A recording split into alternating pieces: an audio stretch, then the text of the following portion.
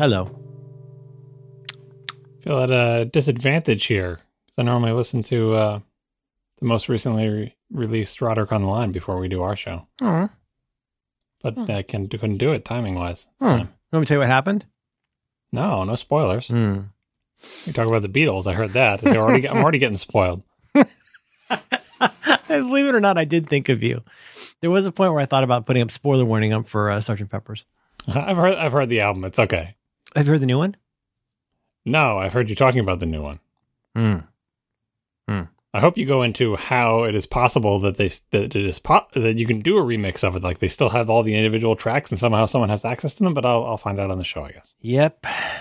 I'll let you. I don't want to spoil you. John, this is another one. I call these the wraparound episodes. This is another confusing one. Because on top of the Mr. Show call-in show problem, now this has happened twice in the last 4 episodes where we've lapped ourselves. And now we're recording as of today. We're recording on, oh my God, May 29th. This will come out around June 15th, even though the episode before this one isn't out yet. We'll make this timeless, as we always do. We're going to make it evergreen. I'm not going to talk about the President in a Golf Cart, which is an excellent Morrissey song. No, we're not going to do that. But you know what occurred to me as I did some of my basic prep for the show? First of all, I changed the font for the H's. I hope you approve. See a difference? Change the font for the what? The H, like the head 1, head 2, head 3. Oh, yeah. I see you mess with those things every once in a while. I don't know why you do it, but whatever. Aesthetics. Just aesthetics. All right. Yeah. But that means, what occurred to me was that means we have not yet, we're not being unresponsive to people's responses about what we said responding about Pixar. We just haven't heard that yet because the show's not out. Well, it is out as you listen to this. Listen. Hasn't it always been out? I think in the original story, it always came out. Right. But in the movie version, you have a choice whether you want to release it. Yeah, I get it. You get the protagonist's journey of discovery, the immediate conflict and tension, and you get the emotional impact through choice. That's just screenwriting basics is how I would phrase it. We have, now see, I'm trying to get better. I don't know if you noticed, I spent a lot of time trying to make you happy with this document. I don't know if you noticed that I moved some things that were not technically canonical follow-up down into mini topics. Mini topics. And so I have 2 bits. I have one thing that's pretty definitely follow-up. And I got a second thing, a rival screenwriter video. I don't know if you consider that follow-up or mini topic. Well, it's fine in follow-up. It's fine. Okay. Okay, so somebody sent this in. Actually, I think probably at least 3 people tweeted this. Thank you to everyone who tweeted this at us. This is a series that I have seen one other episode of, and so far I really, really like. And the name of it is escaping me until I click this link, and I'm killing time. LFTS, Lessons from the Screenplay, is a YouTube channel. And I've seen a couple of these. Have you seen this? Have you seen this guy's stuff before? Mike? I think this is the first one that I saw, but I went through a little bit of the back catalog and watched a couple. He's thoughtful. Mm-hmm. So anyhow, what he does is he goes in and he does I think he does a nice job with this. Basically looking at, in this case, is Arrival, examining an adaptation. Adaptations are so fraught. Someday ask Anthony Johnson about adaptations. He has a lot of interesting thoughts on how to do it. And essentially he goes through and he looks at a film and then looks at some aspect of the screenplay. And in this case, he looks at the film. He looks at the original short story by Ted Chiang. Yep. And also then he looks at the actual words in the published, long short story. And he looks at the screenplay. And in this case, he's pulling out stuff from a wonderful interview with the screenwriter. Everybody sent this to us. It was a great send because this gets straight into some of the stuff we talked about in our oh geez. Now, are we going to be in a situation here? We can't really talk about this, can we? Let me talk. Let me handle this. Okay. I think I can handle this. Over. So sometimes I feel like people don't listen to the show, or they listen to the show, but they listen to one episode. And then they never listen to another one, which is fine, right? But are still engaged and want to talk about the one episode that they listened to. So we did talk about the movie Arrival in a couple of different past episodes. Mm-hmm. And some people listen to them, and they talk to us on Twitter about the episodes they listen to. But eventually, if you pursue the conversation, it becomes clear that some of them stop listening to the show or paused listening to the show and are not caught up or whatever, because they will mention things that we subsequently mention in maybe the second episode where we talked about the movie Arrival. And the particular tidbit that has been highlighted for us in this video, which I'm not going to spoil because this is not the spoiler slot, was discussed in, this exact point was discussed. There's a point of contention between your hosts that sparked out of some Slack discussion, but there's a very, very pivotal, there's a thing that happens in this where, depending on your interpretation of what's happening, wouldn't you say vastly changes what the movie's about? Yeah, but either way, like, forget about the actual issue. The whole point is the screenwriter did a bunch of interviews, and the screenwriter said, "Oh, in the book it was this way, but the screenwriter, said in the movie I want it to be a different way, so I changed it." Mm-hmm. The author knows about it. He thought it should be this way. I disagreed. This is how it is in the movie. It's totally intentional, which settles the entire debate about what the movie is like. And you feel like you probably won this one. It's not winning or losing. It's just I'm just glad that my interpretation wasn't totally off base, because the movie, the first episode, I'm like, I feel like the movie was saying this. In the second episode, I said I rewatched the end of the movie and I totally think it's saying this. The third episode was like, screenwriter says that my interpretation was his intention. Mm-hmm. Fine, right? This video, all this video does is quote and audio. It gives you an audio snippet and quotes from the same interview, right? It's a big basis for what he's doing. Yeah. Yeah, so this is one of the situations where we just have to accept late coming feedback from the people who are, calling in about the wrong show. Mm-hmm. And there's nothing wrong with that, because as far as all these people know, they're the very first person to point this out to us, because they haven't listened to the subsequent episodes, right? Boy, just that Mr. Show problem just keeps getting worse, doesn't it? Yeah, but you can't, I can't congratulate each one of these people and thank them profusely for conveying this information, because they're the 800th person to send it to you. But did I imply that? Was I implying that? No. I'm just thinking of how I handle it, right? Right. So again, these people are pointing out to me that my interpretation of it was correct. You think, oh, aren't you overjoyed to hear that you were right about something? Well, it's good to know, but it's also difficult to. I find myself thinking, that must mean they don't listen to the show anymore, and I find myself getting sad about it. And that doesn't really make any sense, but. This is a good show. People should listen to the show. Well, they won't hear this either, so I guess I don't have to worry about, making anybody feel bad. But anyway, Earl Heisenberg type situation. Yeah, I would recommend try to make this more constructive. This Lessons from the Screenplay YouTube channel is very interesting. There's a good back catalog. Find one. The Inglourious Basterds one talks about a movie. Yeah, that talks about a movie you're interested in, and watch it. And it's good stuff. It's perhaps doesn't have as much of a hook as something like Every Frame a Painting does. But if you're interested in how movies are made, I think it's an interesting channel. I really liked the Star Wars one. And this is kind of different than Movies with Mikey. Movies with Mikey, I like because... That's just purely his opinion. Delightfully so. Right, and he's very passionate. Movies with Mikey, he's very passionate, and he makes his case, and he puts his feelings in himself, and that's why I like watching But it's very admittedly emotional, but he leans into that, and that's what makes the show good. Yeah, and he cares about it, and the caring comes through in the videos. That's why I watch them, right? Whereas Lessons from the Screenplay, I think, is more cerebral. And in this case, I find that a lot of the things he says I see reflected in discussions I've had about it. So I don't know if that means I agree with him more, or that we're covering kind of the same basis. Like the way Lessons from the Screenplay does analysis seems to match up better with the way I tend to think about movies when I'm on an incomparable episode about them. Mm-hmm. But anyway, they're both good, both recommended. So check them out. I watch a lot of these kinds of things, and I don't want to name any names here, but because I do enjoy them. But you sound pretty familiar with these. You've seen things like Every Frame a Painting. There's one in particular that I like, and I think the guy is good. He's very prolific, and his level of quality is quite high, and he's definitely got like a certain thing. I'm only going to use this one guy that I'm not going to mention as an example, because I see this a lot of places. I feel like they're very influenced by other YouTube creators, which might sound obvious, there's a question and then there's a follow-up question. The question is like, there's this one guy in particular feels like he really admires every frame of painting. And I'm going to say, I think he probably really admires CGP Grey. And so the question you can answer or not is this a thing? This whole like making videos that are kind of like the way somebody else does? The bigger, more interesting question to me, when I think everything looks like everything in every frame of painting, or I think everything looks like CGP Grey, is there somebody that they're riffing off of? Is there somebody higher up in the food chain that I don't know about that like CGP Grey, for example, got his bit from?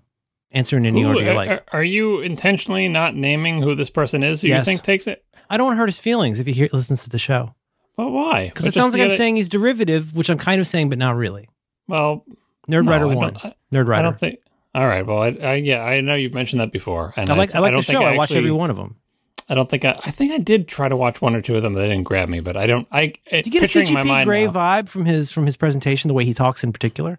All right. So everything's a remix, Marlon. I don't know if you heard that. Mm-hmm. That was Kirby Puckett said that.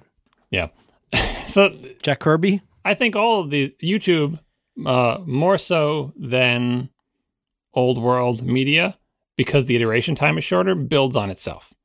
So in the same way that, the influential early sitcoms influenced later sitcoms, which were changed in subtle ways and they built on each other, like that happens over like years and years and generations. Right. Where it eventually it gets in the water. Yeah. And YouTube, it happens much faster because there's the barrier to entry is so much lower. So the evolution cycle is faster and faster. So people see something and make their own channel, and then people make channels from those, and it just spreads and spreads, and the time is compressed massively as compared to how long it takes to get from like All in the Family to Family Ties to Friends to Seinfeld, right? Like you can trace that out. That's like 6 months of YouTube with thousands of more things, and only the ones that we see are the ones that happen to get popular, but all building on each other. For your specific questions, like CGP Grey's style is, I would say it is a variant of the thing that the internet enabled, which is people who want to produce something in a medium where they only have part of the normal skill set. So XKCD Comics is a great example. Great writer. Where he wants to make a comic strip, but the drawing part of that, not so strong, right? But the writing part, he still wants to make visual medium. He doesn't want to write blog posts, but he's missing part of it. And in the old world, well, it's very difficult. You need some minimum level of drawing skill to get your thing published. I mean, I would say maybe like Dilbert is the lowest possible level because he's always bragging that he didn't know how to draw, but he taught himself the minimum. But it's not stick figures, and that's what XKCD is. And XKCD has grown to be more than stick figures because you can't help get better at what you're doing if you do it hundreds and hundreds of times. But the whole point is he's someone who wouldn't be a comic artist if he was born 50 years, 100 years in the past or whatever. It would be like somebody who wants to like make automobiles, but all you know how to do is drive them. Like there's no infrastructure to like take what you're good at and then like get it to market as its own consumer product. And the split for comic strips in particular, the split is not the same as in the comic book world where you have artists and writers as a separate thing, because traditionally comic strips were not like that. I suppose you could have teams doing them, but anyway, it's just one person, right? So same thing for doing YouTube videos. Hey, I want to do a YouTube video, but I don't want to appear on camera, which is the thing a lot of YouTube people do. And my drawing skills, not so great, but I have some good ideas. And because there's no one stopping me and saying, oh, you can't get past the gatekeepers to be a YouTube channel. Like, no, just start a YouTube channel. You can't stop me. And a lot of people did that, even in situations where the barrier is not skill, but you have a team of people doing it. And you just don't want to pay the extra money to have someone animate it. Like, it doesn't seem like it's an essential to your thing. So the style that comes to mind from CGP Grey, and I'm sure he will hate it if he ever hears me say this, but he won't because he doesn't listen to the show, so score. No, it doesn't. Zero punctuation from The Escapist. That is the one that I recall seeing before CGP Grey that is the most like it. It's more stick figure-y kind of things with things pasted in a particular style with a background and foreground, and solid colors and that type of thing. And that situation, I don't think it's because the person doing it wanted to be a solo practitioner, couldn't do part of it. It just seems like it would cost so much more money to pay an animator to do it. I don't even know if the guy who does zero punctuation animates the whole thing himself or if he has help or whatever. But that's the closest connecting line in my mind. But that doesn't mean that there is any connection between them other than the fact that I saw that one and then I saw this later thing, right? I bet there's a whole line of people doing simplistic animations because that's not their strong suit, and not being on camera because that's not the way they wanted to do a YouTube channel, right?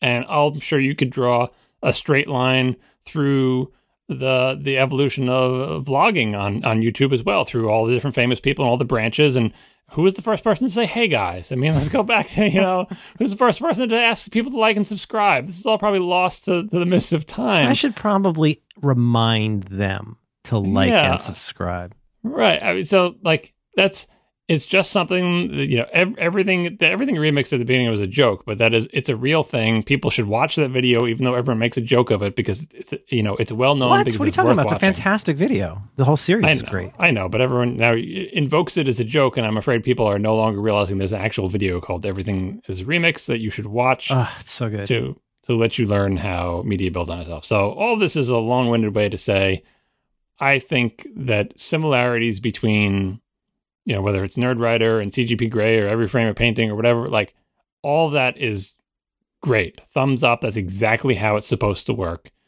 Everybody learns from everybody else. We're all stewing in the same stew. Everyone adds their own twists, their own sensibilities. We take the things that appeal to us and, reimagine them through the lens of our own skill set and imaginations and feelings. And I mean, that's how you get Quentin Tarantino. Speaking of something I recently heard you talking about on a podcast, that's how we get everything. So we get all the good things, everything great in this world is produced through that exact process. So no one should feel shame about being influenced in obvious ways by the things that. Yeah, I'm sorry. I wasn't trying to shame anybody. It was specifically because I was not trying to razz this guy that I was being dodgy about saying who it was, just because. Yeah, I didn't mean it that way at all. There's I've heard I don't think this is up. Well, it will be up probably by the time you hear this, but a recent Incomparable recording that I listened to. It's not live as of this recording, but it was the one of Jason's famous drafts, right? So when on the Incomparable, when Jason Snell does a draft, he has a bunch of people on, and you have a topic that could be like TV actors, it could be science fiction movies, whatever it is, and you go around with this giant group of people, and because it's a draft, the first person gets to pick the first one. That's now not pickable, etc. Just like a draft in sports ball. And this latest one, I don't know if you listened to it. It's in the Shamas feed. Is was picking TV series, and there were basic rules, like it can't just be like a one-time special, not really a movie. It's got to be a repeating TV show of some kind. And it was really interesting. There were way too many people on the episode, but it was still really interesting. And David Lohr, whom I love, said one of the smartest things. His first pick was Sid Caesar's Your Show of Shows, which is such a David Lohr thing to pick. I mean, he's going to go for some old timey thing like that because he couldn't pick the third man. But he said he was not picking it just because he thinks it was the best. He was picking it because of its importance. And this is exactly the kind of point that goes straight to my brainstem. He's like, you think about Your Show of Shows. You got Sid Caesar's, TV show. You got on the staff writing, you've got Neil Simon, you've got Mel Brooks, you've got all this talent. And basically he made very easily to me made this case that like there are so many TV shows that we would not have today if that show had not given that talent that opportunity.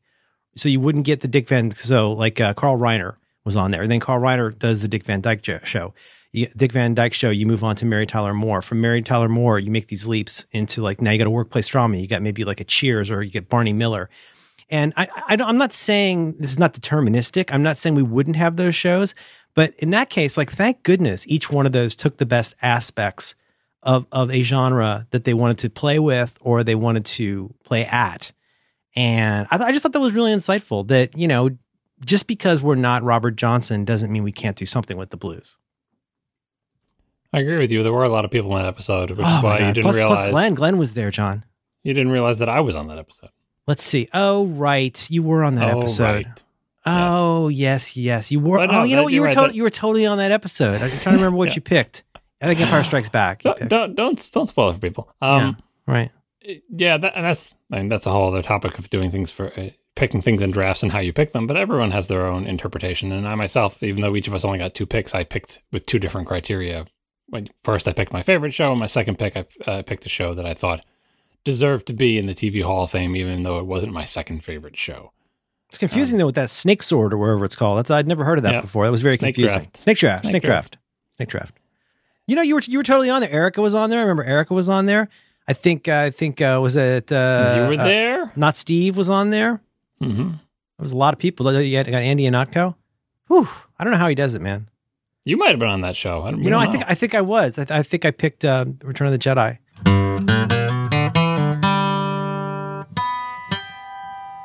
This episode of Reconcilable Differences is brought to you in part by Warby Parker. You can learn more about Warby Parker right now by visiting warbyparker.com/diffs. That's DIFFS. Warby Parker was founded by 4 friends who believe that your glasses shouldn't cost more than your iPhone. They've cut out the middleman so they can sell directly to you in store and online.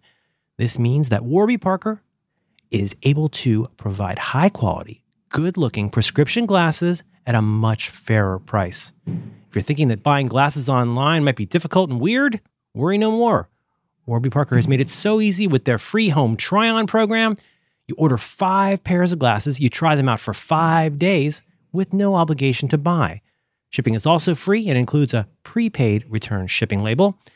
And when you pick your favorite pair, they can even call your doctor if you're not sure what your prescription is. What is this? This is new. Oh, you've got to do this. Oh, it's such a pain to deal with that, and they're going to take care of that. Boom, zim, pow, goes the dynamite. That's amazing. Warby Parker glasses start at $95, including prescription lenses that all include anti-glare and anti-scratch coatings. Not only that, but for every pair you buy, a pair of glasses is distributed to someone in need. Now, Warby Parker, it's a pretty good gig. I've gotten this before. Here's the thing. I still haven't bought my Warby Parker glasses, mainly because I hate that whole donkey drill with the optical people. I'm probably going to just do this now. My lady friend has done this several times. She loves it. It's a great place to get sunglasses in case you're ever in the sun to protect your eyes from the sun. Had you thought of that? Warby Parker. It's so easy to order. Listeners of this show can head to warbyparker.com/diffs, that's DIFFS, and you order yourself a free home try-on kit today. Once you've done that, you check out the Warby Parker app. They built an awesome home try-on companion, lets you create a quick video of you wearing all the frames so your friends and family can help you choose. How cool is that? Very cool is the answer to that.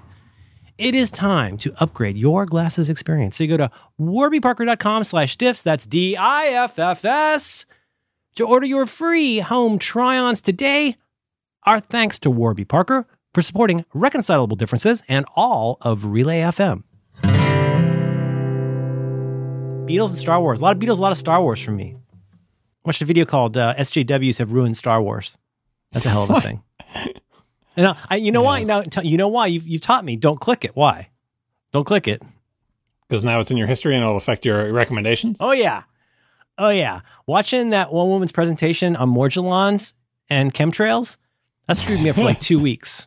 You want to learn a little bit about how chemtrails cause Morgellons, and then pretty soon, any kind of nut that doesn't have the same scientific rigor as that particular Morgellon lady starts just showing up. SJWs have ruined Star Wars. This is also the guy who tweeted out recently that Wonder Woman was created by 2 men and is being co-opted by women. How sick of that's cultural appropriation. That's what that is, right? Absolutely. It's like wearing a goddamn headdress. Woo. So that's good. You know, I like YouTube. I enjoy YouTube. I increasingly, because because of the way you've consistently shamed me, is now a lot of times I won't want to start a thing because I can't. Like I bought John Wick 2, which I've been dying to see, and I was like, nope, stop it. Don't look at the iPad and like try to watch a movie. Like, don't be that guy. No, I don't have a problem with watching movies on the iPad. No. While I'm fiddling with the iPad, while I'm looking at Tweetbot. Oh, when you're not actually watching the movie, to actually watch the movie, which I mostly do. Well, you can't change people like that. That's the thing. Like some people with the TV shows or the music listening, we discussed this when we had Roderick on. Like if you're an active listener or if you just want music on in the background, and it's just, I think it's just in your nature. I don't know if there's much you can do about that. I would encourage you to not start watching a movie unless you know you have 2 hours. Like don't start watching a movie half an hour before you know have to leave the house. That's a good idea. I should do that. I should do that. But beyond that, like, especially if it's not holding your attention or if you're just the type of person who, needs to, be doing something else while the movie is playing. Yeah. I don't know. What can you do? Sounds like Tiff does that. Tiff likes to like wander around the house while the TV's on. Yeah, I heard that too on the top 4, but that's different. That's more like people who just have the TV on. Yeah. You know the TV on all day families? Sure. Or like your hot dog place. Like you just got a place where they just got Judge Judy on all day. they turn on the TV when they wake up. You watch the news, you see the weather, and then it's on until they go to bed. It's just on all day. Now, no one is watching it, probably. Maybe no one is in that room for hours at a time. But the TV is on all day. Very similar to the radio. Some people are radio families. That's me in public radio a lot of times. You just turn the radio on in the kitchen when you wake up, and it is just on all day.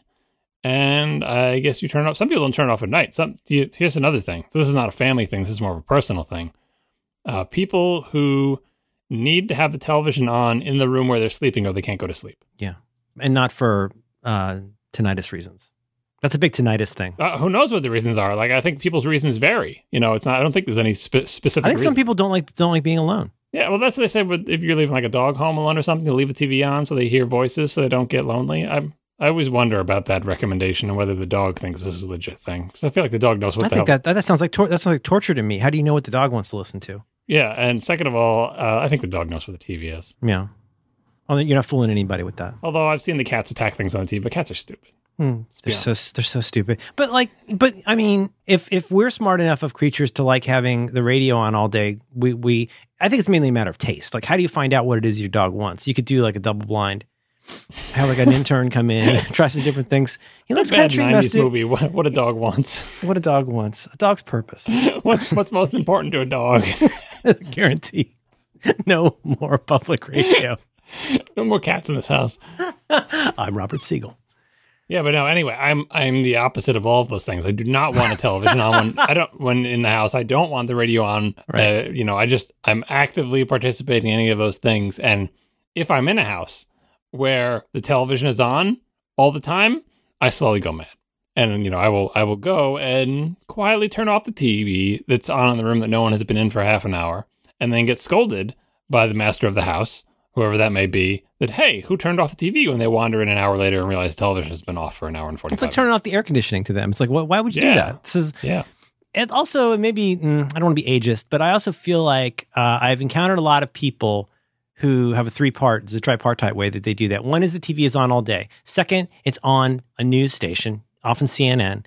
And C, it's really just a little bit louder than you would like, even if it was something that you wanted to be listening to. Oh, I mean, this is going to be all of us eventually, I assume. But yes, obviously, as people get older, their ears get worse, and they crank that volume when they're in the room. And for the people who want TV on all day, as loud as it has to be when they're in the room, if they want to be able to have a chance of hearing it when they're 2 rooms away, it has to be astronomically loud. Like, People don't realize how aggressive that is, how hostile that feels. Being on the receiving end, well, you know this, you've got a bird enemy. Being on the receiving end of some kind of noise that you cannot control really is maddening. Speaking of which, just real quick, any bird follow-up? No exciting developments. I do still feel like the bird is moving farther away from my house, like a thunderstorm that's receding. He's still out there. I still hear him, but I feel like he might even be like a block over. And again, nothing I did made this happen. I am just happy that it is happening. And I hope that by the time if he ever does decide to come back, we'll be well and truly into window unit air conditioner season, and I'll be able to drown him out with white noise. Oh, good. Did you ever get a wrist rocket? Never did. Just thinking about it and browsing them that's the old man equivalent of getting a wrist rocket. I know. My parents used to do that. They used to look through catalogs and fill it out and everything, but not send it in. It's kind of sweet and sad. Yeah. It's like, write your worries on a piece of paper and then you crumple it up, right? You bring same thing. Bring your wife a pair. Stuff your sorries in a stack. Stuff your sorries in a sack? Yeah. Is that what you just said? You never heard that one? I guarantee you Google autocomplete that. Let's see. That is really hard to that's really hard to say. And is that a quit your bitchin' type situation? I type stuff your SO and it autocompletes to stuff your sorries in a sack. Oh, it's Seinfeld. Yeah. Okay. I only wake you for the important meetings. I still say that, and people look so crestfallen. Like, I've just said the worst insult to them. They go, what are you guys talking about? Like, don't worry, we only wake you for the important meetings. Like, it's kind of hurtful. It's like, it's a joke. We're just getting angry. So, anyway, our thanks to Nerdwriter 1. Does he have a 1? Is it the digit 1 at the end of his name? The poor guy. Now I really want to know what Nerdwriter 0, what Nerdwriter Prime is. Let's see. Nerd Writer 0. There is no Nerd Writer 0. There's a Nerd Writer with no number. Oh, burn. This channel does not exist. That sucks. You know that guy had to get that because of some namespace type situation. Then this person, the Nerd Writer person, must have gone away. Oh, that sucks. Don't you think? Yeah, I don't know. Can you rename channels? I don't know about how the YouTube world works. Like at a certain point, is the one part of his branding, he doesn't want to abandon it. But like if your branding requires putting a numeral after it, not good. No, I agree. Pepsi 69. This is a cultural divide. I've tried to teach my children. I know. In the my daughter wonders why my daughter has 3 email addresses, her own website. She has lots of things. And when I tell her what it is, it's a cute name we had for her as a kid. And I have to explain this. Kids don't like that, though. Well, they need to stuff their sorries in a sack. Yeah, no, I'm with you, though. What I Once encourage my kids to do is when they have to pick a username for themselves, like I teach them, like, don't use things that are identifying because you're a minor, so don't use your first name or your last name or anything that, anything like that. And if you think of a cool name for yourself or a handle, an online handle, that's a fun thing to do. Think about it carefully because, it's not a boogie situation that could stick with you for a long time and you get to pick it yourself. Like Hot Young Felch. You got to be careful. You got to get the tonality right. Yeah. And if it turns out that you thought a really cool name and that name is taken, you must under no circumstances uniqueify it by adding digits or underscores or other things like that. Oh, that is such a beta thing to do. Oh my goodness. Or putting it, but no, not see you using those terms ironically. That was just for you. I know it's still great though. It's still great on me. I know you're doing it ironically. I know you don't actually mean it like that, but it still bothers me. Well, anyway, I'm a bit of a cock. Right. You cannot add numbers. You cannot add X's at the beginning and the end. You cannot add underscores. You cannot add stars. Mook, run the other way. Run toward creativity town. Right. And you go have with something to think really of a crazy. different name that fits unadorned, right? That's she said, what you have to do. I'm not going to let her have this because I'm going to say it out loud. She said, I could do Klaus Loves to Read because she's on the 11th Lemony Snicket book. And I was like, that's actually not too bad. Long. It is, but we should probably just do a whole show where we try and get new names. Because I customarily get email from people that have like 4-digit non-year numbers after their name. I think it's probably pretty bad right now. Yeah, I mean, it gets to the point, like the story I have back in the day at BU where I knew somebody who got confused when being prompted for their account username back when schools let you pick your username. Yeah. Kids don't remember that. Probably it's all mandated these days. And prompted for your password, and she got them reversed. So her username was what she thought of as to type for a password, which of course was, all sorts of nonsense with numbers in it and everything. And a lot of these usernames that I see with digits and other stuff in them, they look like passwords to me. And in fact, the people's passwords are probably not even as good as the username. The password is probably, cool guy 420, right? But the username is zsor17835 __. Like that would be a better password than cool guy 420. Why is this? Yeah. So anyway, I think we spent, I don't know, 3 days trying to come up with my son's PSN username to find something that was acceptable, non-embarrassing, as in not one of the pet names that we had for him. And not identifiable. Not identifiable, and also not taken. We found one eventually. If we end up talking about household tasks, this is all very much in my portfolio. These are all definitely part of my portfolio. Services you provide. I provide a service, a very unique set of skills. A lot of what I have to do, but I've also got to be a little bit. I'm the IT department, but I'm also the IS like enforcer guy. I'm also like take the games off your computer guy. Like I'm the one who's like, you better not be typing what I think you're typing for a password. Like you need to get in that one password. Get in there. It's hard. It's hard to be the security sheriff. Cool guy 420. Okay. Is it too early to go into our topic idea? I think we've addressed the follow up and we've shucked and we've. Oh, what's the past tense of jive? Jive ed. Joved? I had another one. I got. If you want, I got. You see down in the many topics area. I have more many topics. No, don't do that. Don't do that to yourself. Come on. Oh, come on! Don't change it. I just fixed it. No, they're small. It's hard to say. Well, actually, I'm not entirely sure they are small, but whatever. It is a distinction. Is it a difference? Difference. Differ. First one is really old. We'll come back to that. Second one, I think you don't want to talk about. Third one, you don't probably care about. Did you watch the David Fincher and CGI? No, the third one, I third would one like is to hear interesting. what the heck that is. Okay. Tell me. as in many topics. Number 3, WWDC as a thing. You have lots of other places, including your other program you do. You have places you can go where you could talk about, whether you're going to get your Skyby Lake chocolate chips or whatever. You got a place to talk about all that stuff nobody really cares about, and your file systems and whatnot.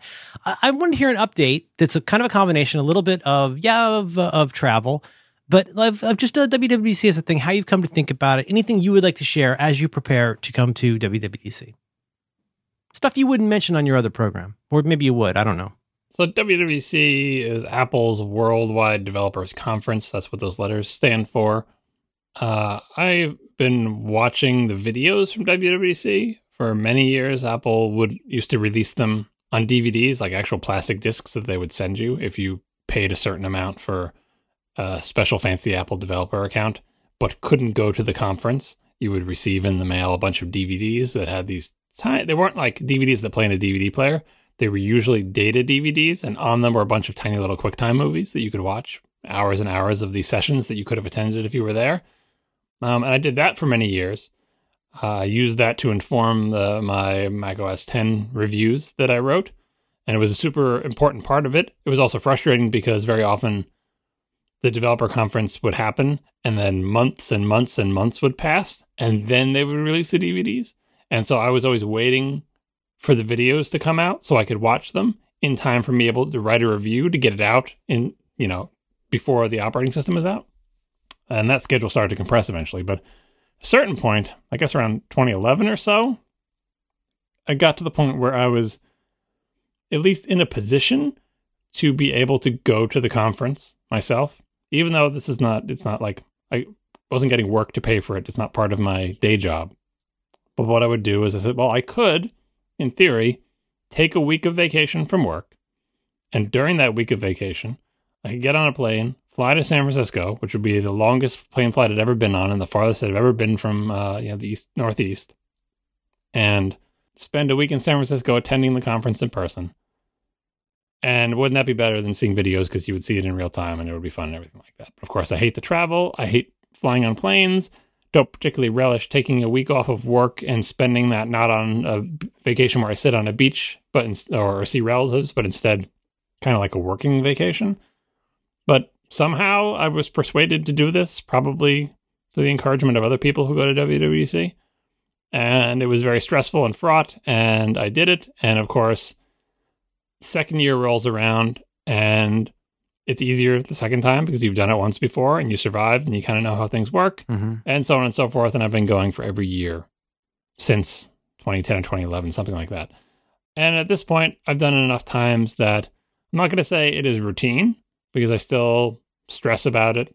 And there's always something each year to stress about, in addition to just the plane flight and the travel and being away from family and, all that stuff. That is all still there. This year, things get mixed up a little bit because it's going to be in a different city.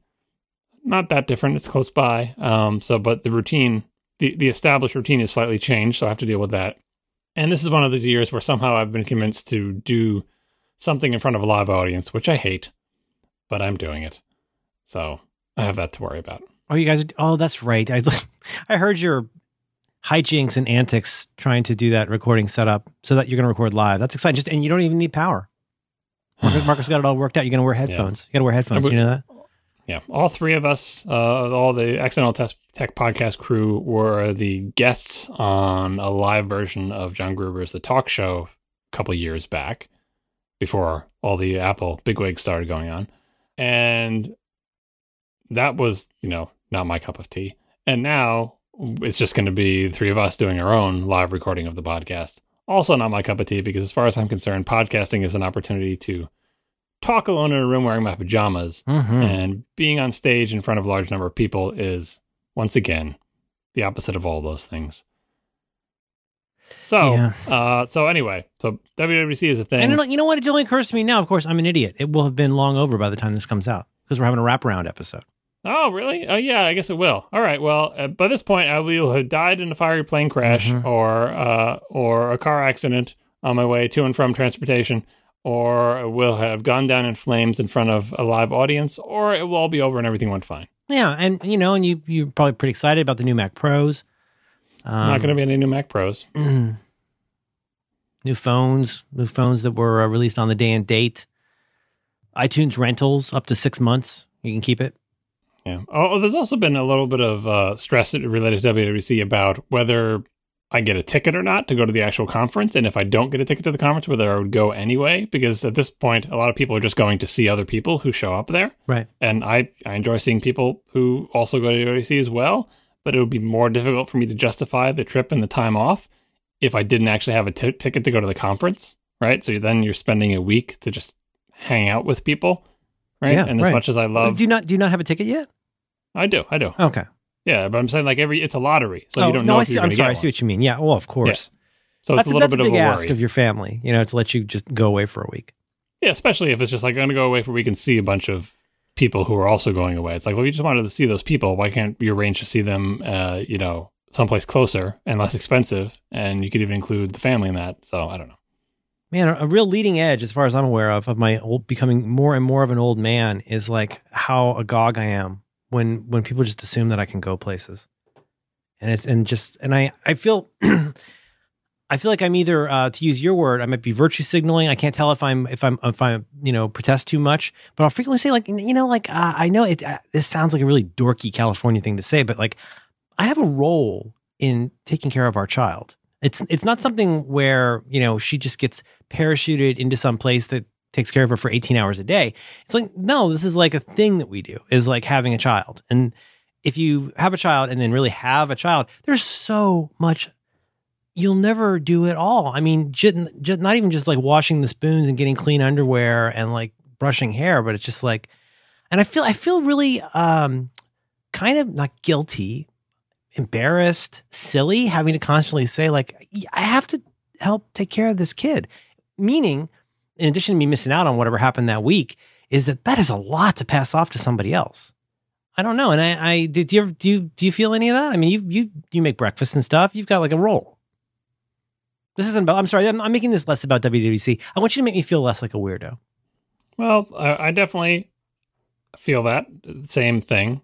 It's one of the reasons that I didn't go to WWDC until eventually, like, even my wife was telling me you should go. Like, she knows she's going to be home for a week, take care of the kids by herself, like with no help, right? Yeah. But she was at that point encouraging me to go as well. And as the kids get older, it gets a little bit easier. Like for the past, I don't know, year or so, or maybe less than that, my wife has been traveling a lot for work. So I've had a couple of weeks where I've been the only one to take care of the kids, but they're older. They're more self-sufficient. At a certain point, it becomes a logistical problem of just, can you get them to all their activities as a single person? It's more like management and mop up. Just like travel time. Like, can you actually physically get from your work to location A to location B to location C, and like then get them home in time to actually feed them something, then to bring them to their two respective activities, and to bring, like, that becomes a bit of a puzzle and is difficult. But, we manage it. Both of us manage it just fine at this point. When the kids were younger, it was more difficult in some respects. But on the other hand, they didn't have activities, right? And you could put them to bed at like 7 o'clock. Those were the days, man. Mm-hmm.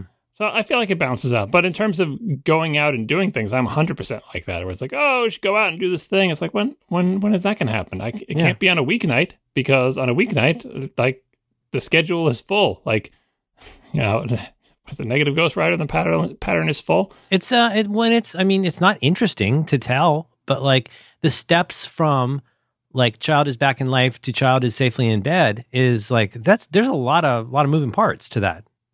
I mean, we had taco night tonight. You can't believe what's involved in taco night.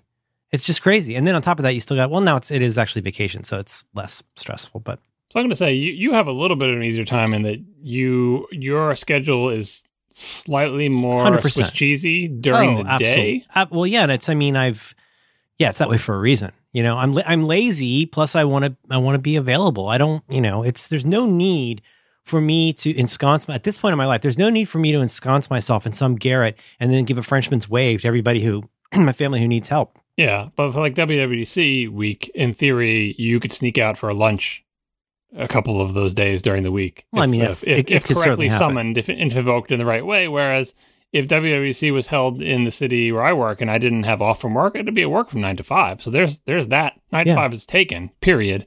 And unless you're going to appear like outside my office in time for a quick lunch, that's, and then after 5, it's some kind of child pickup duties. And then after that, it's some kind of dinner related duties. And after that, possibly child activity duties. Then after that, it's putting kids to bed duties. And then after that, a couple of days a week, it is podcasting duties. So like I said, the schedule is full. So trying to say, oh, just, let's go do a thing. It's like, well, weekdays are out.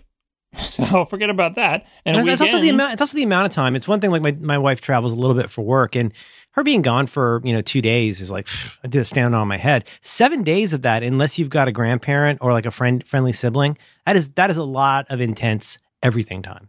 Yeah, and imagine how bad it is for kids with like 3 or 4 kids. Like it just becomes, logistically speaking, it just or you have to change something. You're just like, well, Mom's away for a week and a half, and you're going to miss these 3 activities because it's not physically possible for one parent to ferry, 4 kids or try to arrange for carpools for different schools. Oh my God. I can't imagine. Mean, my 2 kids are in 2 different schools, and they're not particularly close to each other, especially when it comes, rush hour around 5 to 6, trying to get from, sometimes I feel like I could run from one of their schools to the other faster than I can get there in a car.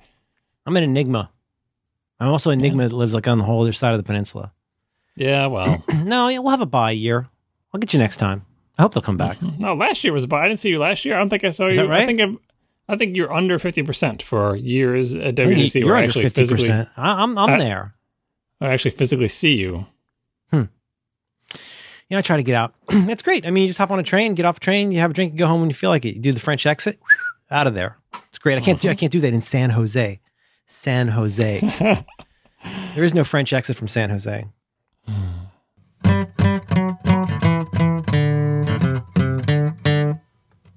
This episode of Reconcilable Differences is brought to you in part by Blue Apron. You can learn more about Blue Apron right now by visiting blueapron.com/diffs. That's DIFFS. People, not all ingredients are created equal. Fresh, high-quality ingredients make a real difference, so it's important to know where your food comes from. Blue Apron is the #1 fresh ingredient and recipe delivery service in the country. They set the highest quality standards for their community of over 150 local farms, fisheries, and ranchers across the United States. For less than $10 per meal, Blue Apron delivers seasonal recipes along with fresh, high-quality ingredients to make delicious, home-cooked meals in 40 minutes or less. Each meal comes with a step-by-step, easy-to-follow recipe card and pre-portioned ingredients. And by shipping the exact amount of each ingredient that is required for your recipe, Blue Apron is reducing food waste. Their freshness guarantee promises that every ingredient in your delivery arrives ready to cook, or they'll make it right. You can choose from a variety of new recipes each week, or let Blue Apron's culinary team surprise you. Upcoming recipes include warm smoked trout and asparagus salad with fingerling potatoes and garlic croutons, spiced zucchini enchiladas with creamy lime and tomato rice. Bueno. Elote-style vegetable tostadas with summer squash, poblano peppers, and cilantro rice. That is way too much pronunciación. Lo siento mucho. Blue Apron's mission is to make incredible home cooking accessible to everyone. Blue Apron delivers to 99% of the continental U.S. That is a lot of percent. And there's no weekly commitment, so you only get deliveries when you want them.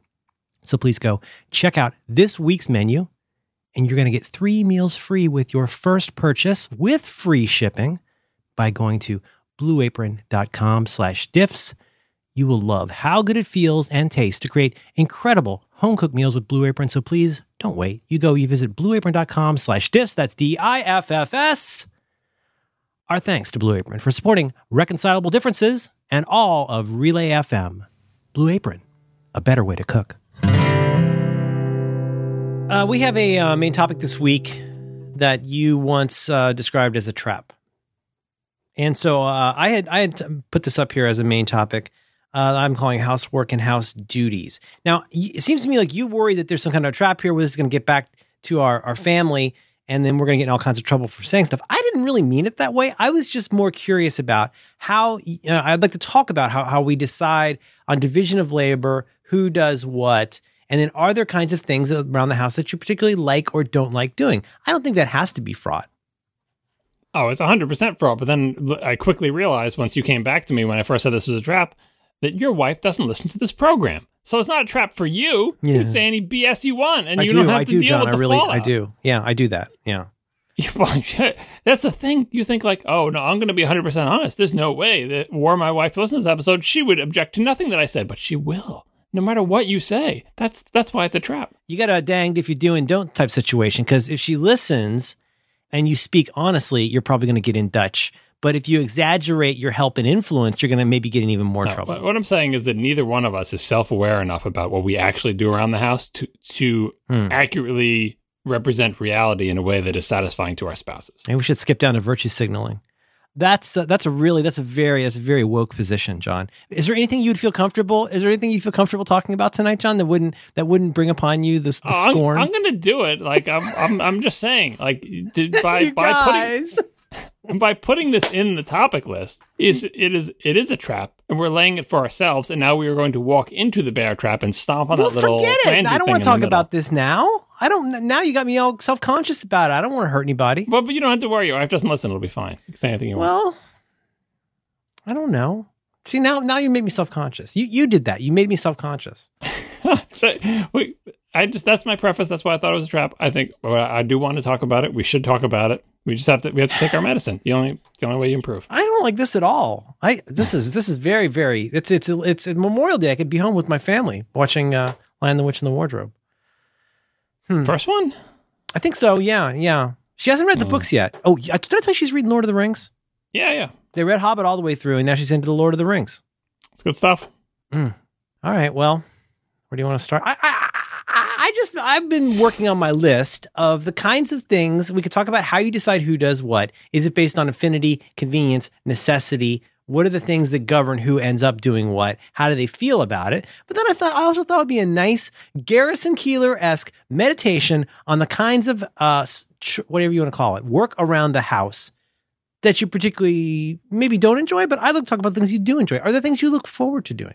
Are there certain kinds of tasks that you find meditative? Now, if talking about this is going to get you in trouble with our wives, I don't want to do that. I'm not going to get in trouble with your wife. You do that.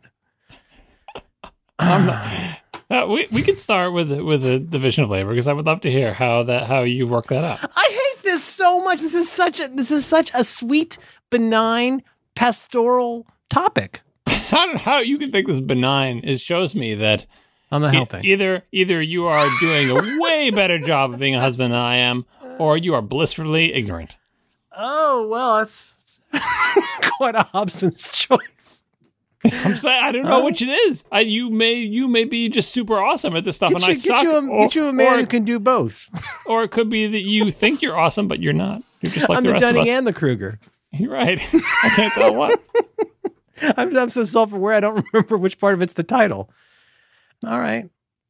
I like, washing dishes, except for the silverware. I leave that for her. She's better at it. I like tidying things in another room. I like sorting Lego, which nobody has requested. So I've got the things that I enjoy, the things that I don't mind that much, and then the stuff that I don't like so much.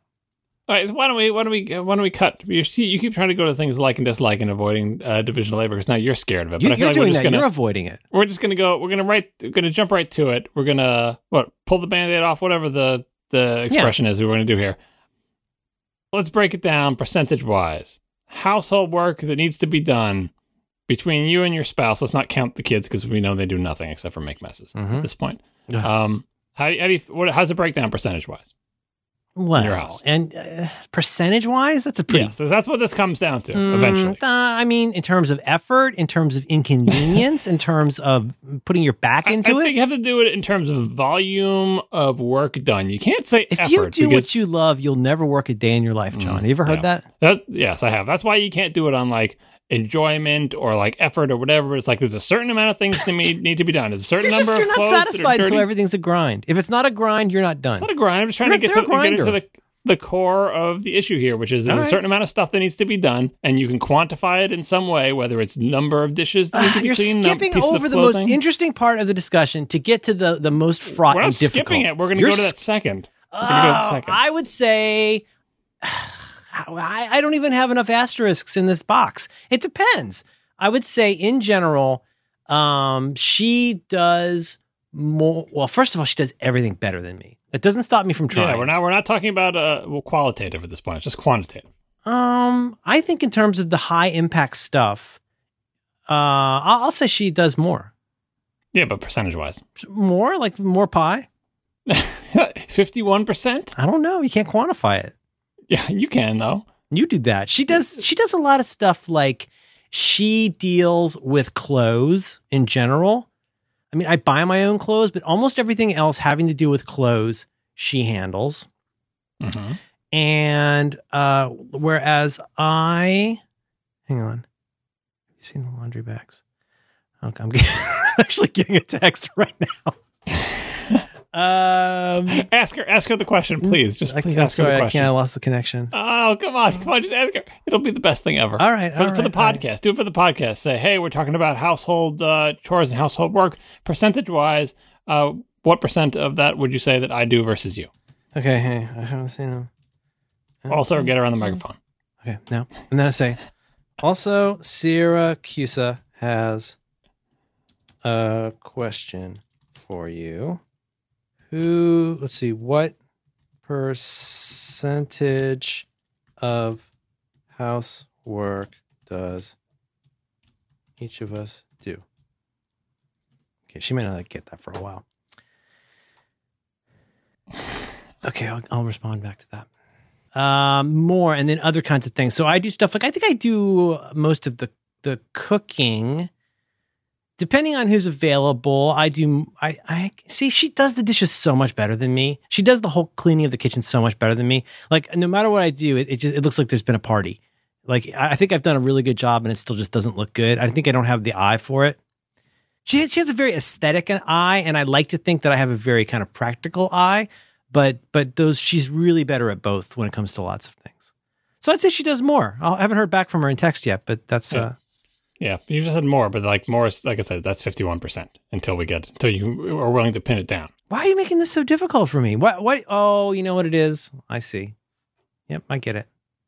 Mm-hmm. Well, I'll tell you even that even numbered episode. Mm-hmm. Yeah, your description of how much better your wife does certain things than you is the classic cop out for men. As to why they don't do housework. I do it myself. We all do it. We all do it. Like, here he goes. He's pinning the ribbon on. If I do it, it will just be done not to your satisfaction. That's why you have to do it, because you're so much better at it than I am. That is so lazy. I know what you're... But it is a cliche for a reason. It is a cliche. Sometimes it's true, but sometimes it is also a very big cliche. And we've all said it, and we all do it, and it's a thing. I can imagine being on both sides of that. It can be difficult to hear that after a certain point. Like, well, if you did it more, maybe you'd get better at it, or if you actually tried or learned how to do it the right way, then I wouldn't do it better than you. Yes. So on and so forth. It's a stand-up bit. There's a whole stand-up bit of like, if you keep like putting the dog in the dishwasher, eventually they're going to say like, don't do that anymore. Just don't touch it. Right. Yep. And that's not a good dynamic right now, but obviously the true side of that is there are some things getting more towards the second part of this that people like, that one person cares about more than the other. Let's put it that way. Right. And I'm sure you can name jobs that you would not want your spouse to do, that you want, absolutely. No, this is where the real selfishness comes in. Is there stuff I like doing? I think it's an opportunity stake. Yeah. Like doing, or don't like it when someone else does it, because they will never do it the way that you want it to be done. That gets us into the other thing, but yep, there's a certain way. Okay, hang on. I need to respond here. I'm going to say, thank you. Okay, if I share this with John and the world. It's a two-party state. John and our listeners. So I'm never going to get used to this Bluetooth keyboard. I should, it probably wasn't crashing my Mac. I should go back to the other one. Okay, if I share this with John and our listeners, and then I add a question mark because I forgot it. I think she's okay. Before she approves this, I'm just gonna say the number that she has given me is, I think, very generous, over generous to me. But these are her words. She's responding. I got the dots. Oh, look at that. She says yes, and I'm gonna say thank you, love you, girls! Exclamation point. See, if you say love you, girls, but you leave off the exclamation point, I think you're mad. Do they? Boy, it's a good thing they don't listen to the show. So she wants to know where the laundry bags are, and can I have a play date? Yes, and I don't know where the bags are. So I guess that tells you all you need to know. I said, Syracuse has a question for you. What percentage of housework does each of us do? He wants a pie graph. She responds, ellipsis. I'd say it's 60-40, me/you. And I said, really? You being honest? And she said, or maybe 50-30-20, me, you outsourced. I got the bubble. She's typing again. Oh boy, this is a bad idea. This is a really bad idea. 50-30-20, to be clear, it's the 20 that would be the outsource, right? Yeah. Okay. I think that's a little low too. Well, but outsource we're not counting. Like obviously outsourced, then it's neither one of you. That's a different pie altogether. Yeah. Because, yeah. Well, you are doing much better than I am, I'll tell you that. Really? Assuming those numbers are accurate, or your wife is being much nicer. You're jumping, God. You're jumping past all the most interesting parts of this, which is like there's so many ins and outs and what have you. We're not jumping past. We'll get this out of the way so we can move on to the more. It's like you're asking me to give you an answer before I get to solve the problem. No, we got. Well, so anyway, those are her numbers. You think they're being generous, so but more or less seems like a ballpark. Maybe I think this entire thought technology is very confused because of the way that you're approaching it. I think it's very, very confusing. It's like you ask me, which one of your kids do you love more showing on a pie graph? And it's a complicated question. You'd have to learn. It's not the same thing at all. It is the same thing mathematically. I would need to learn. And the dishes are not your children. That's what you say. I want to learn more about like what your background with the kids and how much I can trust your own cognition, because I don't even think that makes a pie. That might make a cake. And what kind of graph you can have then, smart pants? All right. You want to talk about I think like and dislike? We can move on to that if you want. You go ahead. Okay, so here we go. Sorry, Tina. You do some things around the house. If you were going to try and express it as a pie graph in which you split it up into who does what percentage without regard to what's going on, what percentage would you estimate you do versus what your wife and your useless children do? Pie graphs are very misleading. You definitely go with the bar. I shouldn't. The pie graph was bad. I shouldn't have said that. I'm sorry. That's right. The area is very misleading. Mm-hmm. Yeah, we're going to get one of those Dr. Drang like rolling average type situations. Yeah. Mm-hmm. So I'm going to say my estimation is like I'm going to say 70-30, 75-25. I think she's the 75. I think she would say 80-20 or worse. Like I think we're close on the numbers, in the but I think zone. she would. There's a 5% that she would say that I'm off by. Wow. And depending on the day, she could be right. Yeah. And in both of our cases, these are not equitable splits. We're not in the 50-50 ballpark. No one is entertaining once the idea we get over that to the part I want to talk about, this is going to get a ton more interesting, because I think part of the problem is like, okay, to go back to your cliche, I think the true cliche about one person deliberately doing it badly so the other person will do it at all. Mm-hmm. I think that is a thing. I think it goes all different ways. You could just call that with roommates. That is not a gender. It doesn't have to be a gendered situation. That's a roommate thing. That's a lazy person thing.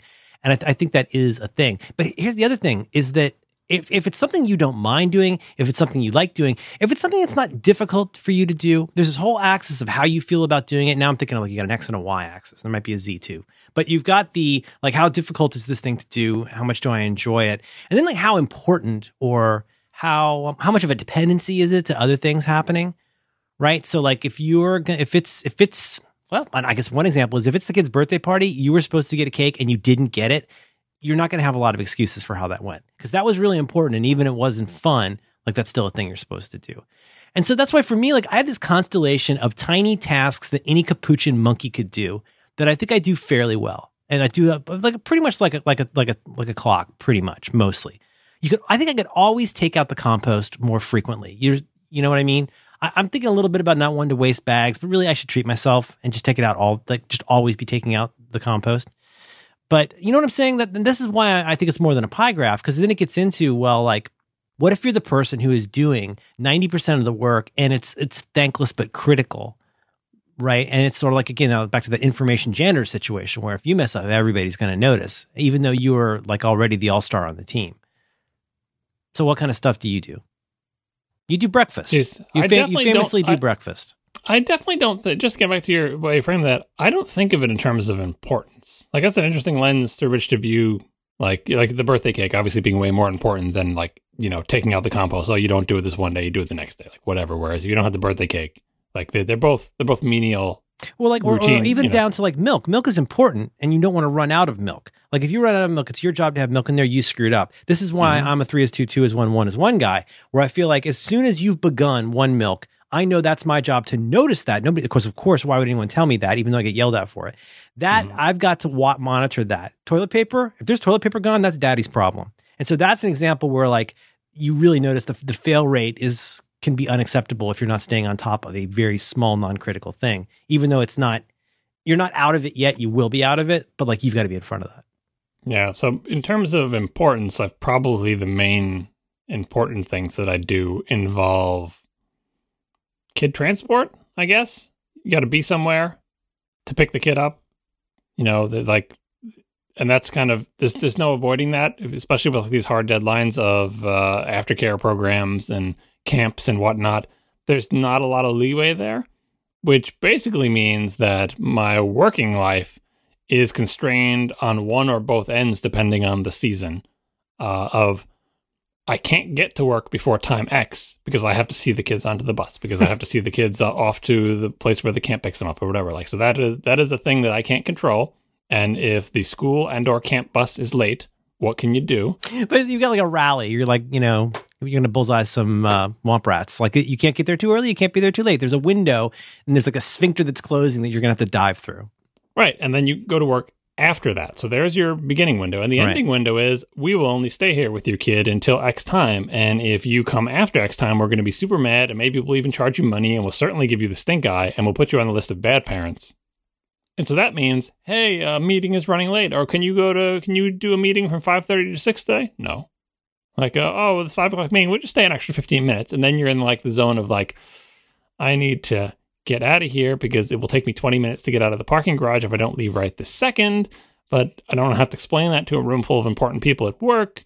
And so that is a slightly fraught situation. So managing that, because that is like, if your kid is sitting there, you get like the visions of your child. I mean, it's harder when they're younger, obviously. When they're older, it's not as a big deal. But your child sitting there waiting for their parent to arrive, and the parent never arrives, and they're the last one there, the last one there at daycare, they're the last one there at aftercare, the last one there at school, they're the last one there at camp, and they're waiting for the parent to come, and you need to be there. And there's no one else to pick up that slack, because very often, in our current arrangement anyway, my wife is doing the other kid, because it's impossible for one person to get both of them because they're in disparate situations, right? And so you can't even call on the other parent a lot of the time to say, can you backfill for me? Because they are on the other side of town getting the other kid. And so kid-related activities in transport are probably the most critical things that I'm involved with in any way, which is not to say they're the most critical things that need to be done, but those are the things that I'm involved in. And just, it's because I have to be. And to be clear, in both of our situations, both parents work. Like, no one is home and just like all they do is kid duties, right? So we all have some other obligations that we have to deal with in addition to the household stuff. And even if it didn't, like I said, it's physically speaking, even if one of us didn't work, sometimes you just can't be in two places at once. And as you describe it, though, it is difficult, stressful. I mean, a lot of your time is like threading that needle and then dealing with the unknowns of traffic, for example. Yeah. I mean, and that's just what you have to manage that. That's the situation where, like, if the birthday cake isn't there or whatever, you know, like. Well, I've learned that it really helps, and this. And forgive me if I'm sound like I'm being snooty, but I think it really helps to take into account how different the entire world is from wherever you are, probably. Right. So for us, I mean, like, when I can hear it in my head when I talk about how much we walk and how much I like walking, because I think about almost everywhere else I've ever lived ever. You don't walk to get groceries. Like, that would be the craziest thing in the world. So I always try to keep that in mind. But also, if you think about, like, you throw two kids into an SUV, drive 60 miles an hour for 5 minutes to drop one kid off, drive 70 miles an hour for 5 minutes to drop the other kid off. That's not where, I just want to be clear. In your case, you're in probably one of the worst traffic towns in the world. Well, you're outside Boston, but. No, it's not, we are not in the worst traffic place in the world, but we have, where our house is and where our schools are and everything, if you look on the map, like, I'm always shocked when I go to Google Maps and I see what the actual measured distance is, and it's like 3.2 miles. I'm like, 3.2 miles? Why does that take me 45 minutes every day? Why do I have to budget? No. Why do I have to budget 45 minutes? For me personally, in the commutes that I do, it is all low speed roads, and it's the type of situation where you're counting how many cycles of this light you've been at. Like, I've seen this light cycle 3 times. Getting out of the parking garage, as I said, we have a parking crunch at work and have for years. If I don't get my car out of the parking garage, from the 6th floor of the parking garage, out of the building that the parking garage is in, by a certain time, I will spend literally 20 minutes in the parking garage. So it's like a series of little rallies about being not too early and not too late for any given thing. Right. And it's something you just have to manage because, like, I mean, sometimes you can have an out. Sometimes you're lucky enough and your spouse got out early and they got one kid and they can swing by and get the other one. But sometimes you're the one who has to come by and get the other kid because they're late or whatever. And so it's a delicate balancing act. And for the most part, we've been able to manage it. Again, I'm listening. This is an important thing I do. My wife does the exact same thing, even more so because she is traveling farther distances. Her traffic situation is worse because the distance is actually farther. It's not 3 miles and it can take you. She's actual long distance away. And if her traffic gets better, there's an accident on the highway or something like that, she could take hours to get home. I remember one situation we had was a couple of years ago. What was it? It must have been, 4 or 5 years ago. Mm-hmm. Snow, weather is a big thing in terms of getting the kids to and from the right places at the right time. And this was a situation where it started snowing when we were all at work, and we all should have left work earlier than we did, but we left when we left, and everyone was just trapped on the roads in the snow. And I was on the road without a kid, luckily, because this was before we had 2 kids to pick up everywhere, for 4.5 hours to get home. And that was not fun. That was I pulled the Merle on that one, and that I hadn't properly scheduled. I'm trying to get it to work quickly. Like, I just got to get out of here because the snow is falling and the roads are filling up, and I got to get out. And I didn't properly plan for being in the car 4.5 hours. So at about 3.25 hours, I had to pull over to the side of the road and take a leak in a snowy parking lot because I did not plan to be in the car that long. Yeah. I was like, look, there's no rest stop. There's nowhere I can go. This is going to happen now. So my wife, on the other hand, was stuck in that same snow for a similar amount of time, maybe even longer, 4.5, 5 hours, with a screaming child in the car seat in the back of the car. Oh, dear. This is your older son. Yeah. Oh, dear. Oh, dear. Did she have to pee? She did not have to pee, but She kept it together. Having been in a car with a screaming child for a long time. Yeah, so, you never know what you're going to get. So, kid transport and just physically being the places where you were obligated to be at the times you're obligated to be, then whether they be work or home or picking up or dropping off is a big thing. What would you say is the first among equals for her? What's the most important thing she does? Everything she does is important. They're all number one. She does all the important things that you need to run a household, either entirely or mostly. She does all the laundry. She does all the shopping. She doesn't do all the cooking. I do at least half of the cooking. What about cleanup after cooking? Well, if she cooks, I clean up. Mm-hmm. I'm pretty good about cleanup. So getting to the things that you like doing. Yeah. One of the things that I'm not going to say I enjoy it, but that I have my ways, and that there is a slight enjoyable aspect of it is cleaning. Dishwasher? No, I'm not in the dishwasher. The dishwasher is an area of conflict because I feel like I am competent to do it. She disagrees, but I will do it, and then she will redo it. So this is a situation where we need to fix things. But washing dishes and cleaning up in the kitchen, I'm at the point now where I would rather just let me do the kitchen. Like, after dinner is over, just vacate and just leave me in the kitchen, and I will handle everything that's in there. We'll get, I'll do everything. And some of the jobs I do not to my wife's satisfaction, but I just want to do them all. So I will wash the dishes. Can I ask a little more? Like, why is that? Because you like the way you do it? There's a little bit of that. But I'm trying to look at like the household things that I like versus things that I don't like, thinking about this in anticipation of the topic. And I think one thread for me personally is, do you remember that internet meme that was going around? It was like a bunch of images that would show like a bunch of pencils all lined up with one of them poking out, or like a bookshelf with one book like not in the right place or upside down. Do you ever see that one? It's like knolling, but with one thing askew. So I don't know what knolling is. Well, like those kinds of like things well organized type things. Yeah, but yeah, exactly. But one, and it was a series of images that are supposed to annoy a certain type of person. Sure. Yeah, I'm the type of person that. Yeah. Like everything's perfectly lined up, like Mr. Huff's pencils, and then one of them is just slightly wrong.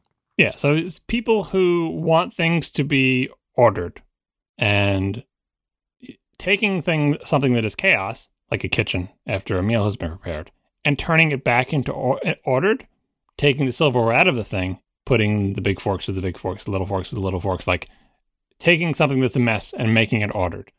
That appeals to the same thing. It is the flip side of me finding it upsetting to see a picture of a bunch of stuff where one of them is messed up, right? So that's in there. And now, if that was my overriding, if that motivated all of my actions in the house, I would be cleaning everything, but I'm not, right? But for certain things, that qualify. So big, giant, messy kitchen where everything is a mess, there's a certain satisfaction I get out of taking that mess and defeating it and producing a kitchen where everything is cleaned and drying or in the washing, in the dishwasher or whatever. So I will do that. The second aspect of washing dishes that appeals to me is because of my RSI issues, especially if after a long day of being at work or whatever, having warm water go on my hands feels good. Oh, that's super interesting.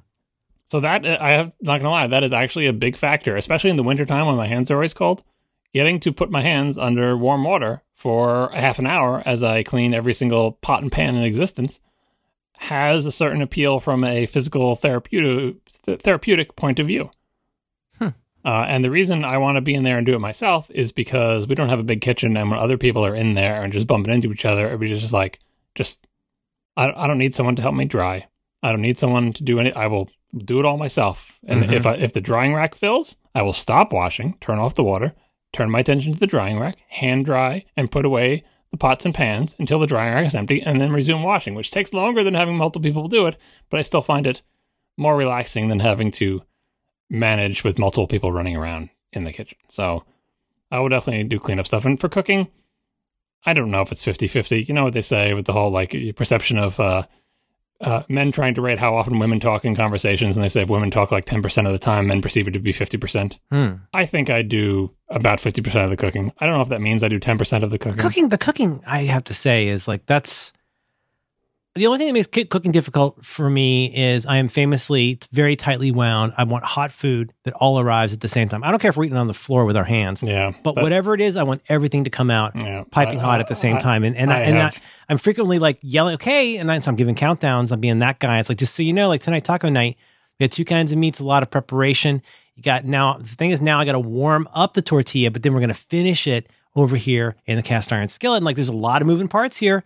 Like, I don't want this medium rare to go to medium. And so, but I mean, the actual cooking is not difficult. I think shopping is way more of a pain in the butt than cooking, personally. Well, there's a pain in the butt. Like, here's the thing with cooking. Cooking is 2 factors. Before I get onto the cooking thing, I am totally with you on the hot food thing because I am obsessed with that. Do you ever do the thing, I do this frequently, where you will manage that by serving everybody else their stuff and making sure they're actually, like, they're all ready to go and they're settled and they're eating before you do your thing so that your thing can be eaten immediately at its maximum, hotness? Of course. It's a central tenet that makes the system work. Because otherwise, you would just get angry. All my daughter cares about is that there's something on TV, because that's our TV time. She doesn't care what it is. I could serve her, like, a bunch of white sauce in a sewer lid and she'd be happy. She'd be fine. But for me, my meat is still in the aluminum foil sitting there ready to be, fixed up. And I still don't warm the bowls like you do, but I'll do all kinds of really complicated business trying to have everything. Like I'll leave many things off until the last possible minute. Like if we're microwaving, steamed broccoli, like that'll be the very last thing because that's going to get cold really fast. Yeah. I don't know why I'm like that. I don't know. There's got to be something in me that's a little bit broken, but for some reason, you know what? Part of it is just the challenge of it. I like the challenge of like, all of these things would be good on their own, but for them all to hit the plate hot, that feels like a brass ring. Yeah, that's a difficult thing to do. I'm not the best at doing it, but ideally I want that to happen. My father was the same way, so maybe it's a hereditary thing. But I think it comes down to I don't want lukewarm food. No. Well, and plus you're gonna. It's like I learned with drawing a bath. I mean, and we should talk about drawing a bath because, actually, it's kind of germane. Because I am the only one that does a bath the way that I do it. They think I am completely insane, and I think I might be Einstein because of the way that I do it. Have we talked about this on here? You have explained it to me before, but I've already forgotten your secret technique. I think I poo-pooed it last time, which is why I expunged it from my brain. We don't have to pivot hard to this, but I think it's worth touching on because this gets to why let me do that. Because I know you guys don't like it. I know you think you get burned a lot, but that's because you're doing it wrong. You have to. So in your case, one of the pieces of advice in your epic pasta methodology post. One thing I don't do. One thing I do. One is you make the water like you imagine sea salt should be. That's been a good change. The other one is you always warm up the bowls before you put the pasta and the sauce in, the gravy, as you say, right?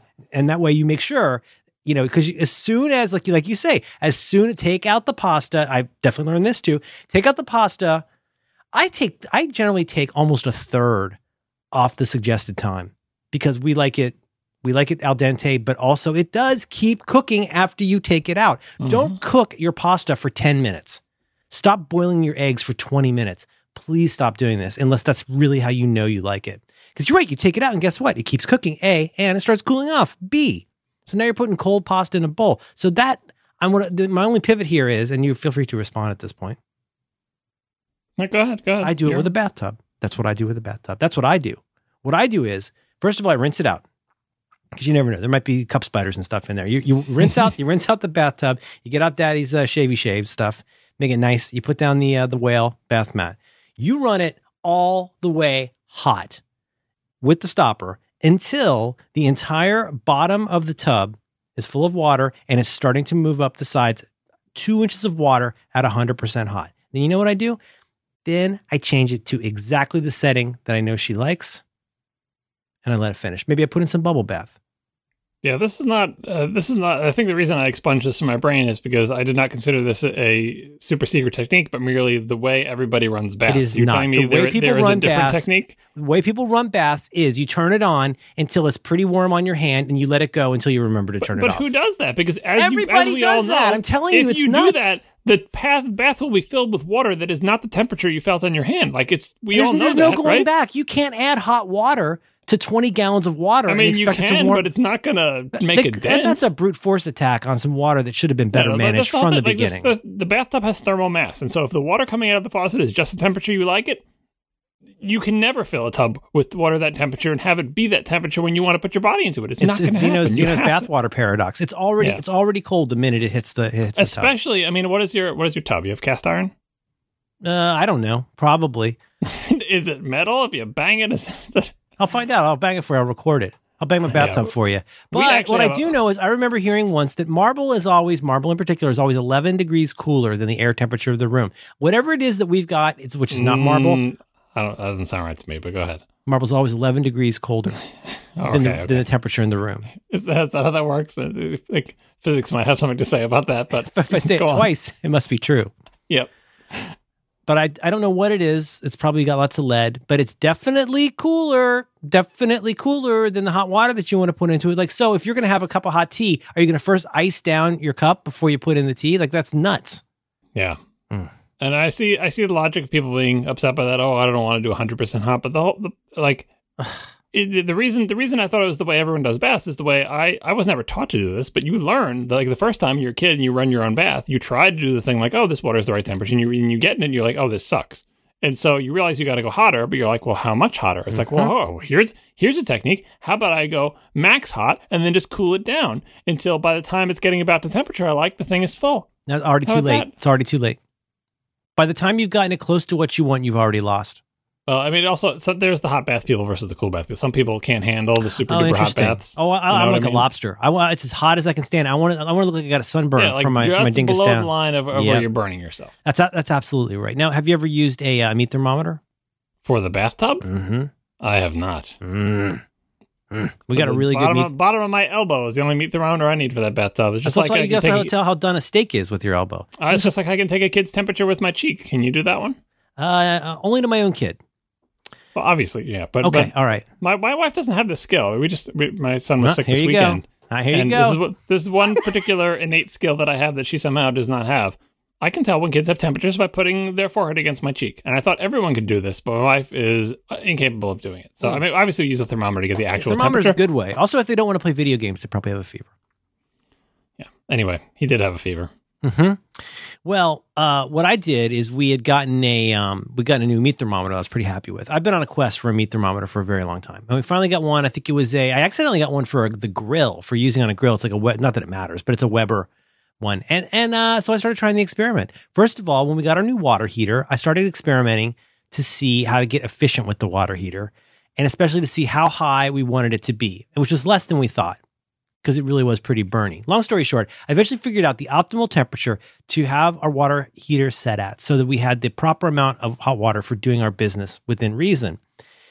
But I also learned through experimentation and documentation, I learned the correct temperature for the bath. If I do my system for my own bath, screw you guys. For my bath, if I run myself this much hot water over this much area, I then need to change the bathtub to this to get the exact amount I want within plus or minus 5 minutes. Let it cool off a little bit. And they say science isn't useful today. People say that. What is the temperature? What is the temperature? Oh, I don't remember.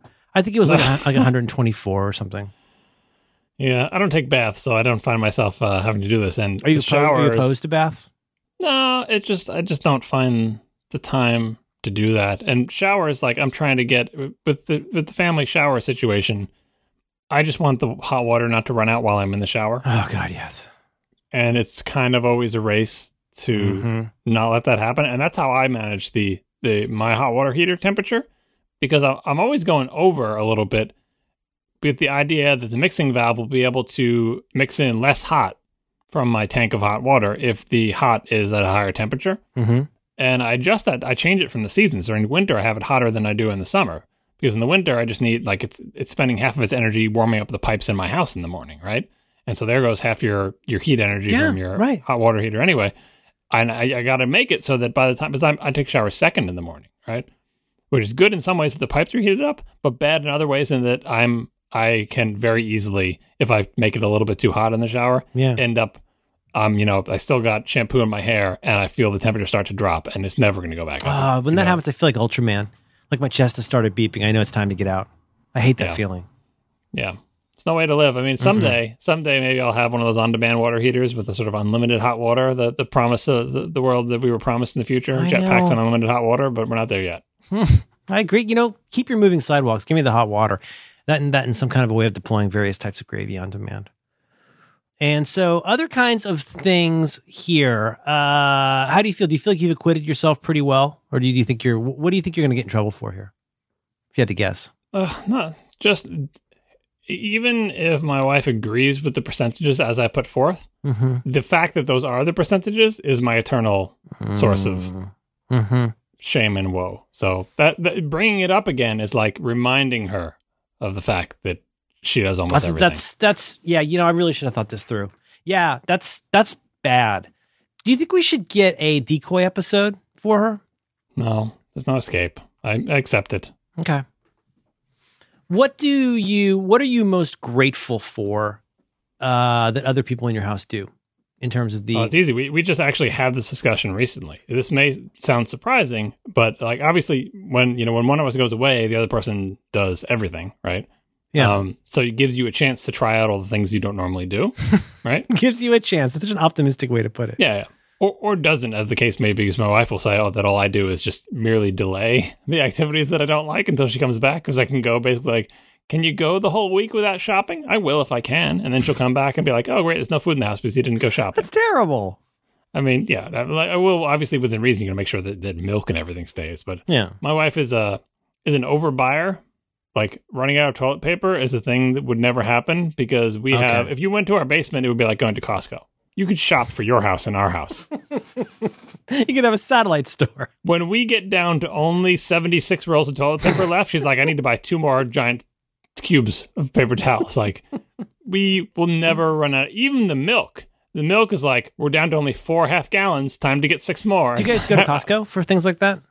She does go to Costco, but for everything, I feel like, is we have such a deep bench at every single staple that the idea of us running out of them is inconceivable to me, because as soon as we get down to like think of when you feel comfortable about having enough toilet paper, that is so far below her line of we need to get toilet paper now that if she would panic, right? So yeah. So I don't have to ever worry about that, which is why when she leaves for a week, it's not as if I need to go, like, I take the opportunity to draw down the stocks like to try to get things under control, but it is true that I will, I'm gonna get through some of this toilet paper while she's gone. Yeah. or like milk or, but just the seemingly benign act of not buying more while she's away has got to help a little bit. And it's true that I will put off doing laundry and all those sorts of other things. And I think the thing that I do when she's away that I find the most objectionable, and I told her this the other day when she was asking about things that I might take on, is, believe it or not, making the kids lunches. Which at a certain point, I suppose shouldn't be doing anymore, and the kids can make their own lunches, but I'm afraid they would starve to death. But making the kids lunches, and I'll tell you why I hate this so much. I'm not a morning person. I don't like waking up in the morning. My morning schedule is pretty darn tight in terms of, from the moment I wake up, can I do all the things that I need to do, including getting the kids ready and out the door and getting myself to work. There's not a lot of slack in that schedule. And when I have to make the kids' lunches, first of all, I have to set my alarm a half an hour earlier, which is a lot to somebody who's not a morning person. Makes a big difference. A full 30 minutes I have to give myself. And my wife's like, why do you have to set the clock at 30 minutes when the only additional thing you're doing in the morning is making kids' lunches? Making 2 kids' lunches doesn't take 30 minutes. And I agree, it doesn't when she does it, because she's way better at it than I am. And this is just for what it's worth. It's the same thing with dishes. If I try as hard as I can to do a good job, I'm just trying to be simpatico here. It will take me at least twice as long, and the results will be 1/4 as good. Like, no matter how hard you try at sandwiches, maybe that's not your thing. I'm good at dishes. I do take a long time to do dishes, but I do a good job. I think I do a more thorough job, right? But making lunches bothers me. Is the early morning thing. The fact that I always feel rushed, even though I set my alarm a half an hour early to try to make it so I don't feel rushed. I do feel rushed because I know everything else that has to happen in the morning for us to have a successful morning to get out of the house, right? Mm-hmm. And the making of lunch involves going to, one of the things I do in the morning is my wife goes into the shower. We both wake up at the same time. She goes to the shower. I go downstairs. What I'm doing when I go downstairs is, if the dishwasher is full, I empty it. If there's dishes in the drying rack, I put them away. If there's dirty dishes in the sink, I wash them and put them in the drying rack, so that when we swap and she's done with her shower and she comes down and I go up for my shower, she comes down to a kitchen that nothing's on the counter, nothing is in the sink, nothing's in the drying rack except for maybe something I washed just then, right? And the dishwasher, it doesn't have clean dishes in it, right? And so she's got a clean slate to do lunches, right? So when I do it myself, I'm still doing all those things, and I have a clean slate to do lunches. I like doing the opposite, which is taking something that is dirty and messy and making it ordered. Now I have to take a clean counter and bring out all the crap for lunch and peel the cucumbers and chop them and cut the apples up and make the sandwiches and take out the bread and get the knife and spread the stuff on the things and make the crumbs of the things and put it together and put them in the bags and put, now I've got a dirty knife and now I've got these things and I put everything back away. I hate that so much. It takes me a long time. I take way too long to do it because I'm too much of a perfectionist. There's so many components. Got to make sure everyone's got all the different things. Got to make sure they got all the little ice packs and their drink and their things. And I hate it so much. And it is not because it's difficult or time consuming. It's just, it is my least favorite thing that I do around the house. And it's inexplicable. And my wife hates it too. She always says whenever I say I hate something, she says, oh, I hate that too. Do I hate it more than she does? I don't know. I do know that she's better at it than I do because she doesn't have to set her alarm a half an hour earlier to get it done. This shows you how right you are about what a dingling I am, because I always feel like when somebody is very, very good at something, it's hard to believe that they don't like doing it. And that is just even the slightest bit of self-reflection on my part should make that clear, that in many aspects of my life, not just this one, but do you ever get that feeling where if you watch somebody who's really, really good at making a pizza, you're like, God, you must love making pizza. It's like, well, no, it's like, that's what I do. It's like, I have to be good at this because that's my job. Yeah. I mean, you just get good at it. I mean, she uses the same thing on me in terms of, for the cooking things. We have a bunch of meals that we do, and the repertoire is growing from like Blue Apron and stuff, mixing in stuff. But very early on, there was a clear divide. There are her meals and there are my meals. Things that she makes, big time. We do very little and things that I make. Cross-contamination when we're cooking. Right. I'm glad you said that. I had not thought to call that out, but it's very much, it's your project unless you ask for help. And there are some things that I want to make because I don't like it when she makes them, if she's willing to. But there are many things where I would be perfectly happy for her to make them and me to eat them. But she says, no, you do it because you do it better. And I'm going to say that she's right. I do it better. But I don't care enough about it. I would eat the lesser version if it meant that I didn't have to cook it. So it's a situation where she may be thinking, well, don't you like cooking? Because you make this meal better. You must like it. It's like, well, maybe I do it better, but not better enough that I want to be the one to cook it. So anyway, it is over time, I feel like the number of things that are my meals has been increasing, and the number of things that are her meals have been decreasing, which is fine. Recently I've been branching out. Blue Apron, I don't know if Blue Apron's a sponsor, but I think they're sponsored this week, yeah. All right, well, so we've been subscribed to Blue Apron for a long time. And it's for people who haven't heard, it's a better way to cook. Yeah. And we do the 2-person one, even though we're a 4-person family. We choose you told me about this. This has been a huge life hack for us. We waste or provoke a lot less food because of your system. I'm sorry I interrupted you. What is your system? I don't recommend this system because of what I tell you makes no sense. We should be doing the 4-person, but we don't because we have picky eaters as kids, right? So we do the 2-person one, which means that many nights we make 2 meals. We make the Blue Apron meal for the grown-ups, right? And then we have to make a second meal for the kids because there's literally not enough food for 4 people in a 2-person Blue Apron, right? So it sounds like, why don't you just get the 4-person Blue Apron? Like, why are you getting the 2-person one and making 2 dinners? And it's because we have picky eaters and we just want to make something that they'll eat, which means we have to make 2 dinners.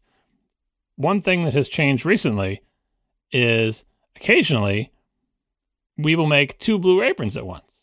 And so I feel like this is like the next, like leveling up on Blue Apron. Blue Apron is a good way for people who don't know how to cook. Like you will become a better cook by doing Blue Apron. Like just because, instead of making a recipe that you made 100 times, each week having to see a recipe. I've never seen this recipe before in my life. I'm seeing it for the very first time right now. There's almost always like there's always at least one food I either haven't heard of or would never deliberately cook on purpose.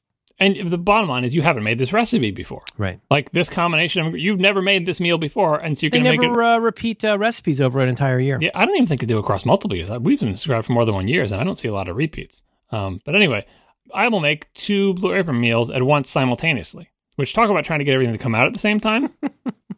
That is tricky. And the first time I did it, I'm like, why am I doing this? And now we do it routinely. We'll just make these 2 Blue Aprons. So I don't know what we're going to have for dinner. And we'll do that now because sometimes the kids will eat some part of them. Like we'll always give them a taste of ours and they'll like them eventually. So making 2 Blue Aprons at the same time, trying to follow 2 recipes that you've never seen before at the same time, trying to work out like who's going to be in the oven at what temperature, at what time, and when you can substitute the toaster and the pots and pans, the number of burners on our little 4-burner stove. That's an interesting challenge. I wouldn't say I enjoy it, but it's a thing that I do. And I don't know how my wife feels about those 2 Blue Apron at a time. I said, this must be a fun challenge for you. But it's like, yeah, it'd be more fun if someone cooked me a meal and then I sat down and ate it. That would be even more fun. But and that's how she feels about probably all the things that she does, which, yes, she does do better than me, but I would not assume that she loves doing them. It's complicated stuff. So what things do you particularly enjoy or dislike? I mean, like anybody, I think I like to do things where I get to go be on my own. If it constitutes like a mini break, like that's one reason I like doing the dishes, except for the silverware. Is that kick everybody out? No. It just means I can put on these Plantronics headphones and, listen to a podcast. But you can't listen to a podcast if someone's constantly talking to you. Oh, yeah. And then you're being antisocial by putting in your headphones. So if they're in the room, watching a program and look at iPads and stuff like that. That's what I'm saying. They're not in the kitchen with you. Oh, no. I'm sorry. Yes. To specifically, like, don't talk to me while I'm doing that. When I have these on, like, I'm not here. I like that. But I mean, in terms of less antisocial things, I don't mind I do trash recycling and compost. I do the cat boxes. I do supply chain management of most things. I do most bill paying, which is at this point is so easy. I mean, we're above the first floor. So that can be, sometimes I was basically saying yesterday, we went out of town for a little trip for the day. And I was talking about how, I think I would be better at a lot of these things if I didn't have to think about going up and down that many steps, which sounds really lazy, but it's not like we live in a walk up. It's not like it's not in Brooklyn or something. But though I get sometimes, like right now, there's compost in there that should have been taken out before I came here. And I feel bad that I didn't do it. But I kind of like that. I find it meditative. I kind of like breaking down boxes. I definitely, even though nobody asked for it, I really like organizing Legos for the 5 minutes that they're organized. Because as with cats, the second something is cleaned in the house, the child will go in and disrupt whatever it is. You know what I mean? Like, so you clean up the Legos, guess what the first thing is? It's going to be all over the place. Yeah, that is a thankless job that my wife undertakes on her own for the most part. Because It's very I think meditative. not just Legos, but like she will go into the kid's room and organize it. And there's multiple reasons why she will do that and I will not. One is that I'm content to let the kids' rooms be like they are. Like I have a higher tolerance for them being a mess, or I will try to make them clean it. But the second is that she feels like if the kids do, even if they somehow you get them to actually clean it, like they actually get down to it and try to do it, that they do a terrible job of cleaning it. Yeah. She needs the toys to be ordered. Like this set of toys goes with this. These outfits goes with these things. Like very detailed organization. Everything has to be a complete set. Don't mix the two sets with each other. Everything organized to a degree that I couldn't do because I don't even know what the sets are. That my kids will never do because they don't know what the sets are. And they're disorganized slops. They would never, ever do it. And it's to the point now where my daughter hates it when my wife goes in and cleans her room because then all her stuff gets all moved around to where my wife wants it to be. Mm-hmm. She's like, Mommy, don't clean my room. Like, it is a strange situation. And you sound like her in that you want things to be ordered, whether anyone else in the house wants them to be ordered or not. Well, I mean, that's a silly example, but it's indicative of, this is why sometimes I did make that crack about how if you like what you do, et cetera, et cetera. But the truth is, like, if it's something that you find satisfying, meditative, relaxing, centering, whatever it is, if it's something that lets you feel the way that you want to feel, or that indulges you in the way that you like to be indulged, then I think that's a home run. I mean, if you can find things where like you pick out the things where one person, has like, there's only one person in our house that will clean the cat box full stop. I agree to that. It doesn't bother me at all. I mean, some people are really grossed out by dealing with pet stuff. It doesn't bother me a bit. So like that kind of stuff, that's really easy. The worst part of that is it's like 20 pounds of cat litter I've got to carry down several flights of stairs. My wife has the stairs allergy too, just like you. Yeah, I don't like stairs. But I get, I get a pretty good number of flights in every day, which is nice. Do you do the camping out of items? Like the staging of taking out? Yeah, if you want to avoid going up or down the stairs, so you will take some item and put it like at the foot of the stairs or at the top of the stairs, so that this is how the theory goes. The next person who's going up and or down, sure, just take this up. We'll see that and just take it. I don't want to go down now because I don't like stairs, right? But surely someone who will come by here will take the thing up or down, and that's a bad system for multiple reasons. First, I personally hate things being at the top or the bottom of the stairs because I'm afraid someone's going to trip over it. Yes, and like tumble down the stairs to their death, Exorcist style. Our steps are all made of cement in the house. It's very, very dangerous. The idea that someone else will come along and understand which direction this thing is supposed to go. Because if you see something at the bottom of the stairs, does that mean it's supposed to continue on its way down to the basement stairs? Or is it supposed to be on its way up? Oh, I see. Because you got a multi-flight situation. I'm thinking more of like there's something that clearly a pair of scissors that should go back to the craft room or kitchen downstairs. And again, who puts scissors next to the steps? But that's probably a separate conversation. Yeah, or sitting on the banister. But nobody in the history of forever has ever just happened to say, oh, you know what if there's anything that needs to go to a different floor? Let me go check that out. Like nobody's ever done that. And the other thing is, at a certain point, if they're placed so you don't trip over them, you don't even see them. And it doesn't occur to you, like you walk past this thing. It's like, you just walk past that thing. Why didn't you bring it down with you? It's like, what thing? You just go right to the stairs. You're not thinking because you're on your way to do whatever it is you're doing down. But anyway, I'm not allergic to stairs. The other thing is, though, that like the staging or the placing or the whatever, you got to be real careful when you do that. Because if nothing else, all other things being equal, you failed at your job and you look lazy, right? If you're like, I don't know, you're like a dog nudging the meatball across the plate or something. Like, if there's something that needs to be done, do it properly. Don't just move it into an area where somebody else might want to do it. And so like, I think it's worse than not doing it in some ways. So if it is one of the days where I break down a bunch of boxes and I'm fixing to take them down, like if I do all that and I have a special way I organize them and I nest the empties inside each other like an envelope, I got a whole way that I do it. Now, if I do that, that was the most of the work. Most of the work was like work, such as it is sitting there with a knife and cutting these things up. But if I leave those leaned against the top of the steps, it is so much worse than if I had done nothing, in my opinion. I feel so what my wife comes home and she gets an instant progress report and what I haven't finished yet because of why ever. I think it's a terrible habit to get into. Do not leave that area open, and also be careful because you might fall down the steps. I don't begrudge my wife leaving things at the top and the bottom of the stairs. Oh, she's the stager. Yeah, she is. And allergic to stairs. I get it. Okay. Yeah, and so I will ferry things up and down the stairs. It is literally the least I can do. But the thing is, I will walk by them and totally not see them. Or very frequently with laundry, I will see them and not understand the cleanliness situation. Are these clean clothes on their way up or dirty clothes on their way down? Right. And I will confess that I will frequently not stop and shove my nose into the laundry basket and smell them to try to assess the answer to that question. Or I will just not see them at all. And then I will get scolded for walking past something. Why didn't you bring that down and or up when you walked past it? But if asked to bring something up or down, I'll do it because I got no problem with stairs. I can do it. I'm fine. I'm also a big believer in ganging tasks. Where like if there's stuff that I have to do, and this gets me into that kind of like, I don't know, what's that image people always show of the woman and it's 4 pictures of her and she's seeing math happening in front of her. Who is that and what's it from? 4 pictures of her? Oh, it's a meme. Andy Warhol, Marilyn Monroe picture? What do you? No, never mind. Somebody will tell us.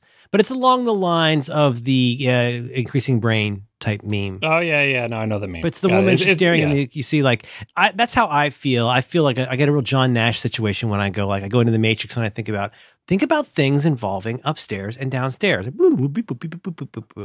All the chips, as you call them, start clicking because that's what they do with their, transistors and whatnot. And then all lines up and the red yarn goes taut. And I go, yes, I must gather. I start talking like Mr. Spock when I'm doing housework. And I think about, okay, here's the stuff that needs to happen. These boxes up here need to go down into the recycling area. And while I'm down there, I can do a relay. I pick up the cat litter. I bring that upstairs. Okay. And when I come up from that round, you know what I noticed? I'm doing chore things. I should break down some of these seltzer boxes. I'll take them downstairs. And while I'm down there, I remember that the big blue IKEA bag we use for recycling needs to be brought up. And then I get into a fox, chicken, and grain type situation, and I try to figure out how to do that most efficiently. And then I wake up in a cold sweat 2 hours later. You would hope that the time you spend thinking about this is less than the time it would take you to just do math. That's what makes trips. it math, John. It all happens very, very quickly inside the neural net. Mm-hmm. Yeah, I'll bet. I don't remember who that actress is, though. Isn't that? I always see the one with the brain diagram. It shows like the brain was lit up, and then it gets increasingly lit up, and it's like an increasingly profound thinking towards the bottom of the meme. Different. That's a different meme. Oh, well, I don't know which one you're talking about. You gotta send me an example of this. Actress, TV, math, meme. Don't overthink it. Yes, first try. Math lady, confused lady. Okay, here you go. So if this is offensive, I apologize. I don't know. I'm just taking you to know your meme. Refers to a series of GIFs of Brazilian actress Renata Sora in a scene from telenovela. I have never seen this one before. Is that right? I need some examples. I see it, and I see the area of a cone, and then I see more complicated expressions, quadratic equation, and then it's not actually getting that much more complicated. Is it supposed to get more complicated? It's just trigonometry in the lower right quadrant. Wow. People didn't know enough math to make this. If you're gonna make fun of me, at least understand the thing you're making fun of me about. I'm just saying, like, if you can do the escalation, like the which brain one's image escalation, John? Which one of the 4 has escalation in it? Oh, aren't you going to go like the first one has no math symbols? The second one has some that was a theorem. I see. Well, then it's got a lot of I think those are called square root fractions. You got your sin, the cosine. No, there's not even any calculus in any of these squares. Ugh, sickening. These kids today, they eat so many avocados they can't buy a house. It's really, really distressing. See, now I don't know who I thought this was. I figured she was an actress I knew from TV, but apparently she's from South America. Huh. I do not recognize her. Anyway, that's what it's like when I take out boxes. Hope that helps. Please remember to like and subscribe.